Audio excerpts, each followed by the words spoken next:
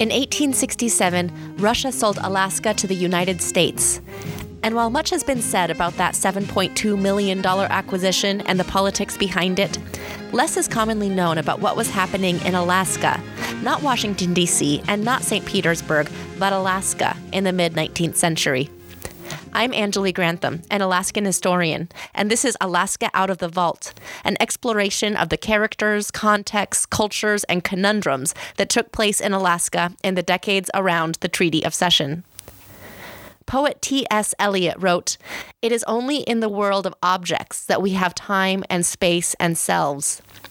For this project, we will utilize objects held within Alaska's museums and cultural institutions to shape our inquiry into Alaska's past.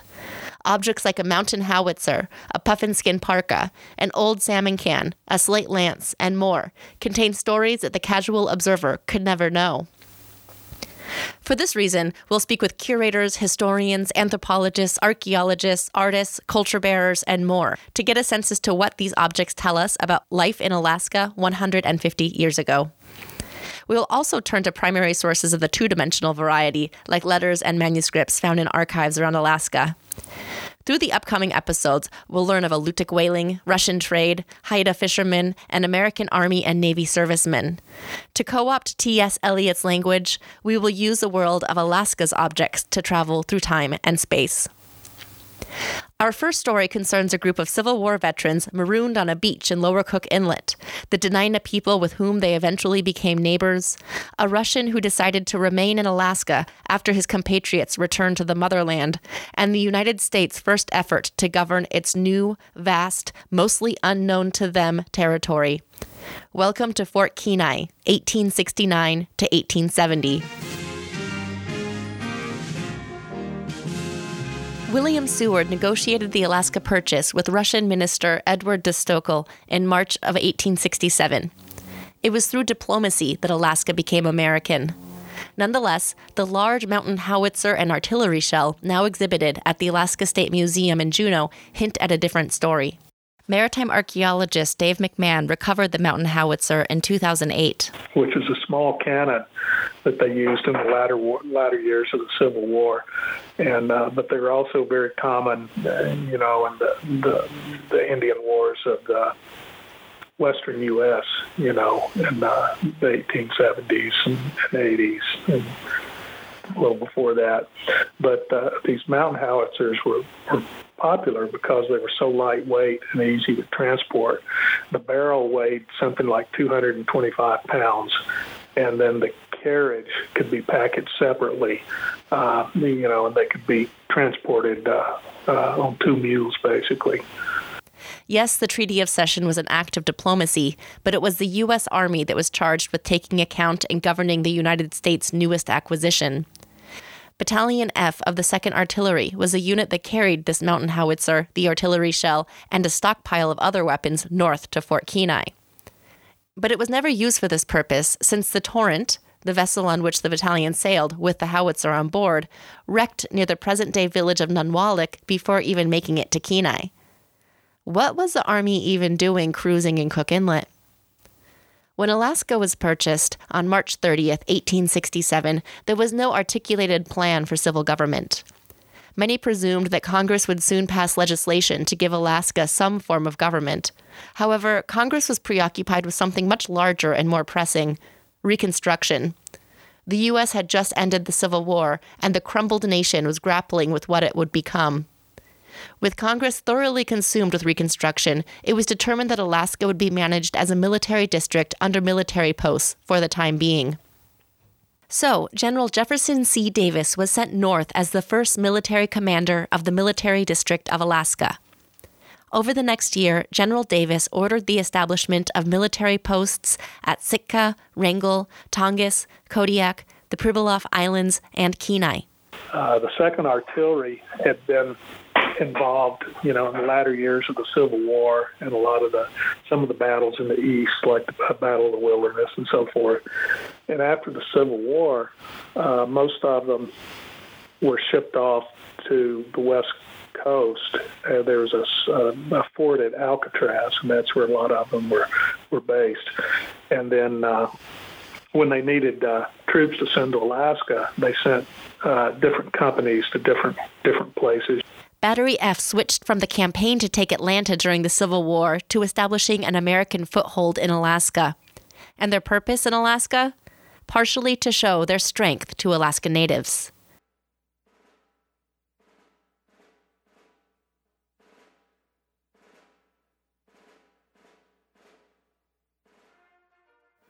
Dr. Alan Boris is a professor of anthropology at Kenai Peninsula College. Here he describes the Army's orders. General Halleck was the commander of the Army of the Pacific. And after the purchase, 1867, the next step was to send in the military because surely there were hostile Indians here. And in fact, in the directions, it states that that was their intent. That was their purpose for being here. Probably doing reconnaissance of various types as well, but why build a whole fort if you're only doing reconnaissance? Indeed, W.T. Wythe of Battery F reported that the soldiers had been told, quote, "Beware of the northern Indians. They are represented to be savage, treacherous, and warlike, and should on no account be trusted," end quote. So this was a preconception at the forefront of the minds of the soldiers of Battery F. With these ideas, 4 mountain howitzers, and a host of other weapons on board, on June 8, 1868, the Torrent departed Washington Territory with orders to establish a post at the old Russian redoubt of St. Nicholas. They were headed for probably Kenai, but they didn't make it there. They stopped at Ketchimack Bay, which they call Kenai Bay, and went into what's now the Homer Spit, I guess, and basically declared it uninhabitable. So they didn't think the ground was strong enough to support any structures. So they were going to establish a temporary fort over at Port Graham. But a storm came up, and, after bobbing around and sort of waiting for the storm to let up, they finally decided to head around Dangerous Cave and try to make it to Port Graham. But, of course, they didn't make it. Serviceman W.T. Wythe later wrote about this ill-fated journey. With the ship's captain drunk below deck, things quickly turned from hairy to catastrophic. The coast appeared very rugged. As far as we could see, it was a high, rocky cliff against which the surf was beating furiously. There was but one landing place, a little sandy cove, toward which the ship was headed. Extending out from the land was a reef of rocks, about 1.5 miles in length, some above water, others sunken, and only marked by the breaking of the sea. The mate, fearing responsibility, left his post on deck, and running below, called the captain. He, being still under the effects of his debauch, came on deck, and knowing probably his condition, said, "We will not go in now. We will send a boat ahead to sound," and gave orders to tack ship. But, while he had been hesitating, the current had carried us fearfully near the rocks. The yards were hauled, but the ship did not answer to the helm, and we saw that she was doomed. McMahon continues the story. They did have some lifeboats, so they were able to get everybody to shore, and it just happened to be at the location of Coal Village, which was a Russian coal mining settlement that had been abandoned a few years earlier. So, there were some buildings there, and so they were able to hold it there for a couple of weeks until they were rescued. Indeed, no lives were lost, but this was the only consolation for the drenched and despondent passengers of the Torrent, who spent the next 18 days salvaging goods from the sunken vessel and awaiting rescue. Finally, the ship Milan, carrying lumber that was destined to build the new fort, was spotted on the horizon. The next day, a merchant ship arrived in Cook Inlet, and the 150 or so survivors clambered on board and sailed for Kodiak. Battery F determined to stay at Fort Kodiak that winter and set out the following spring for Fort Kenai. This time, they succeeded in finding the old Russian redoubt and got to work building the fort near Denina village. Although the soldiers viewed the landscape as wilderness, it had served as home and hunting grounds for the Denina for generations, and as a Russian trading post for 70 years. At the anthropology lab at Kenai Peninsula College, Dr. Boris looks at a map of Fort Kenai, using a pen to point out the features. So Skiatook was the name of the village. about a mile, I think, from where the Fort Kenai was established, which was established in the same area as the redoubt St. Nicholas. When the military came, they were going to occupy those buildings, but they determined them to be unfit for use. So the commander, McGilvery, got authorization for 9 mules to be brought, I don't know where from, so that they could go upriver where there was wood to bring down to build all of these various buildings. The Dena'ina of Skiatook were well acquainted with Westerners bearing weapons. They had been trading with the Russian-American Company and with the fur trading firms that predated the Russian-American Company for decades. The Dena'ina were savvy and fiercely protective of their traditional lands and hunting rights.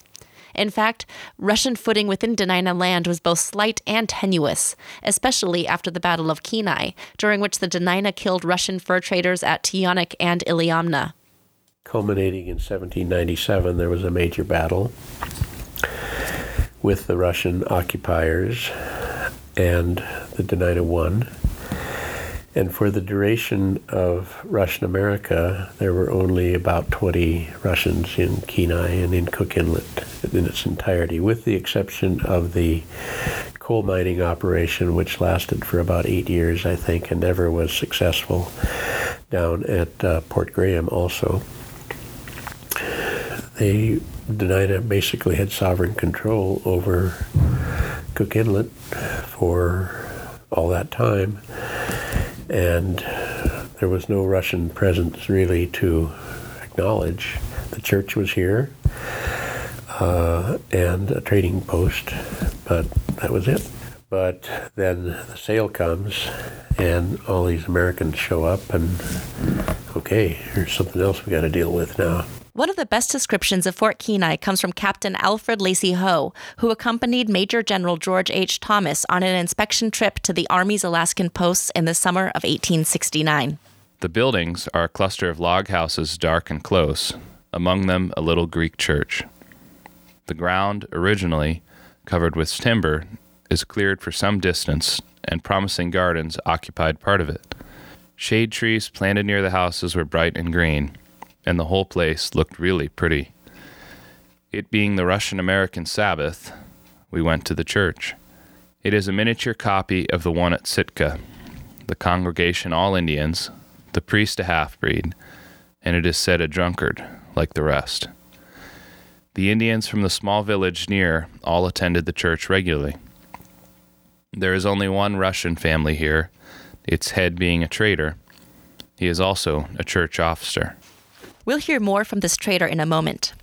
Captain Ho mimics typical 19th century Anglo-American views about race in this passage, including the derogatory reference to the priest being a, quote, half-breed. In the view of the Dena'ina and Russians of Skiatook and Fort St. Nicholas, the person was a Creole, or someone whose parents were native and Russian. Many Russian Orthodox priests were Creoles in Russian America. Captain Ho notes that it was the Russian Sabbath in this passage. By that, he meant it was Sunday in the minds of the Dena'ina and Russians, but it was Saturday in the minds of the Americans. These Alaskans were still oriented eastward, towards St. Petersburg. These different concepts of time were but one shift in the newly American Alaska, but there were many others as well, including units of measurement, trade practices, and means of communication. In some areas, the change was quick and dramatic. In other places, it was slow and incremental. Yet regardless, during the transition to American rule in Alaska, it is rare to find historical documents that outline these moments of change, or how those in Alaska, like Alaska Natives or the remaining Russians and Creoles, experienced the transition from Russian to the American systems.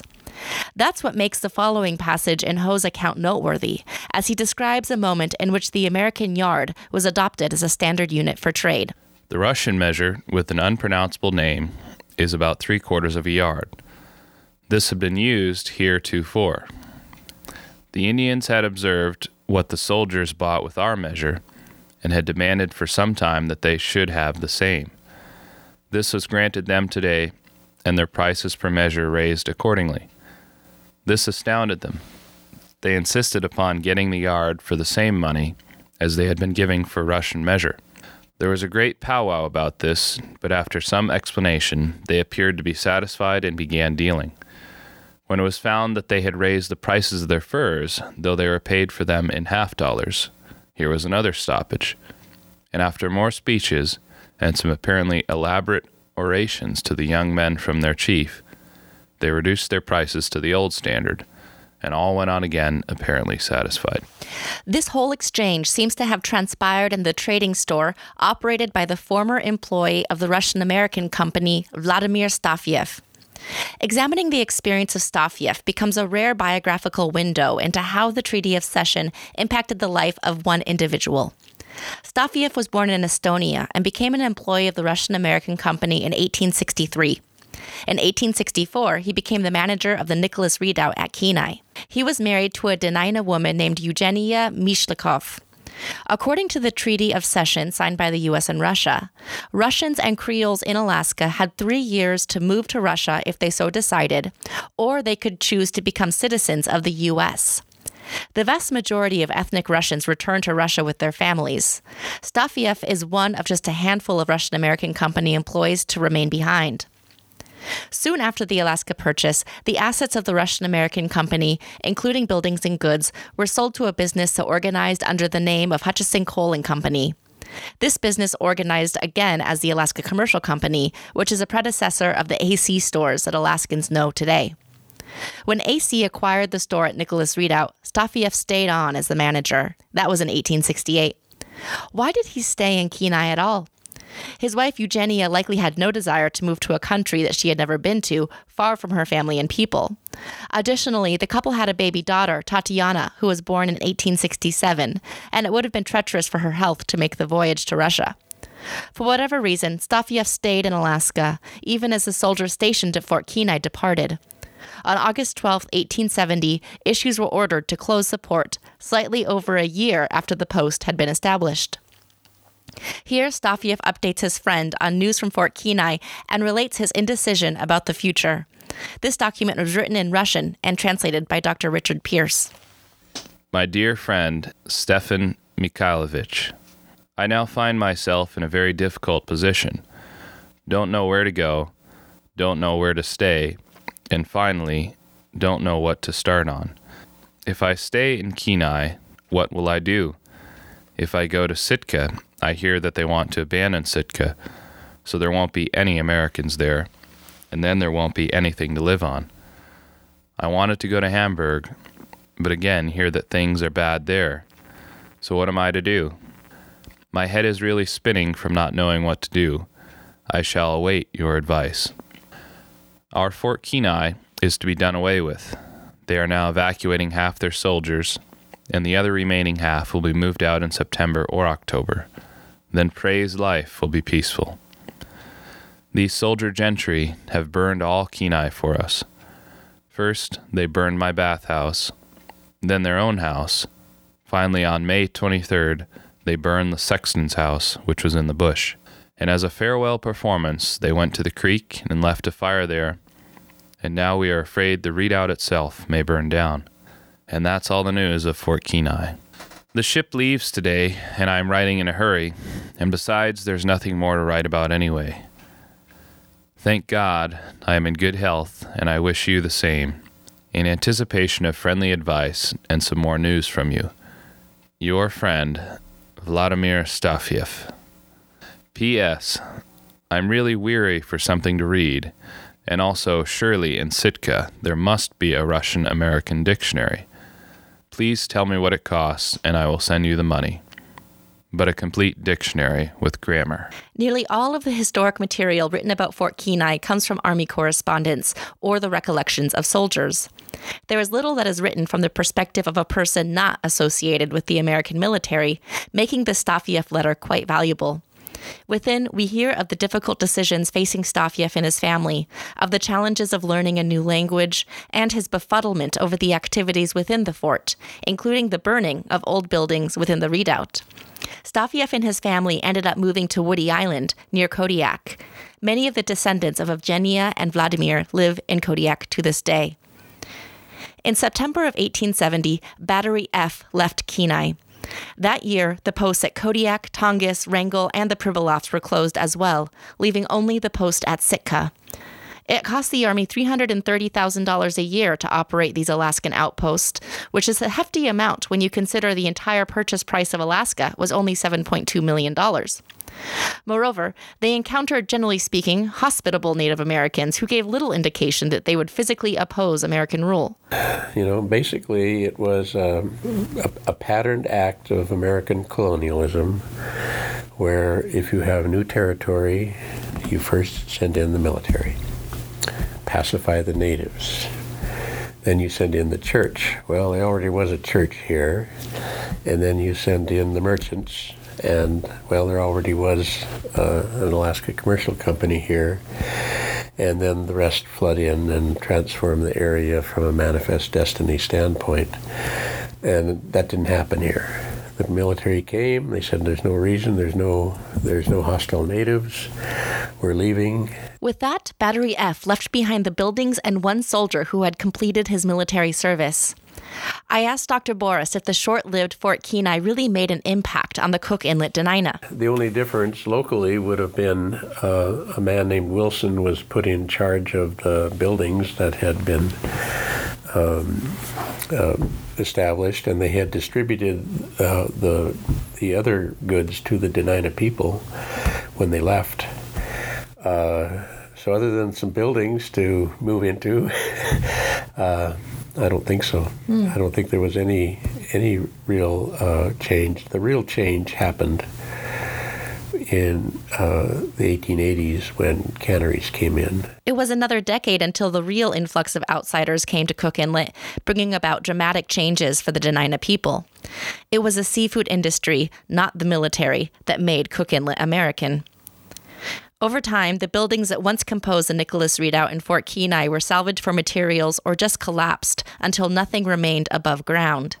But underwater, a significant remnant persisted from Battery F, the wreck of the Torrent. Diver Steve Lloyd located the wreck location, and in 2008, the Alaska State Office of History and Archaeology worked to recover key artifacts from the wreck of the Torrent. 3 of the mountain howitzers had been rescued from the Torrent by Battery F in the days immediately following the wreck. But one remained underwater, and it was the job of state archaeologist Dave McMahon to recover it. The one that we recovered had fallen down into a crevice that was maybe 60 to 80 feet below the surface of the water.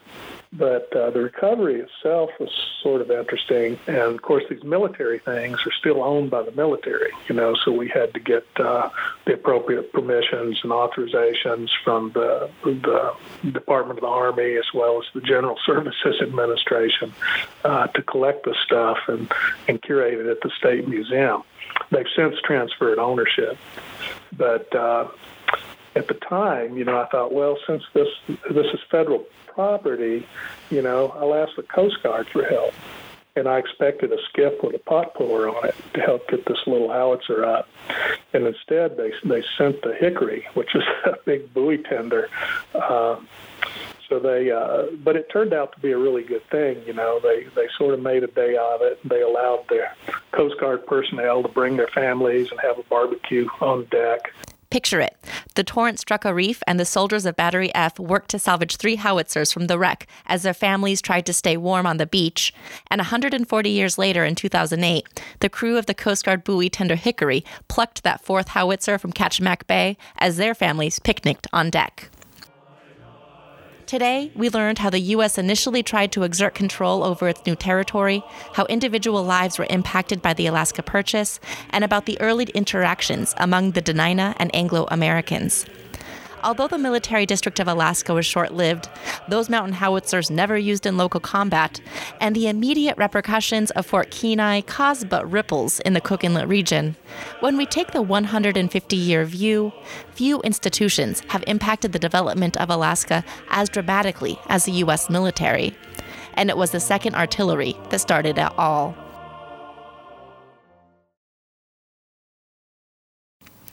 Thanks for listening. This episode of Alaska Out of the Vault was recorded and produced at the studio of KMXT in Kodiak, Alaska. Special thanks to the Alaska Historical Commission, Office of History and Archaeology, the Alaska State Museum, the Alaska Historical Library, Dave McMahon, and Alan Boris for making this show possible. I'm Angela Grantham, the show's writer and producer. Find more information about Alaska's history and this project at my website, www.angeligrantham.com. That's ANJULIGRANTHAM.com. Thanks and take care.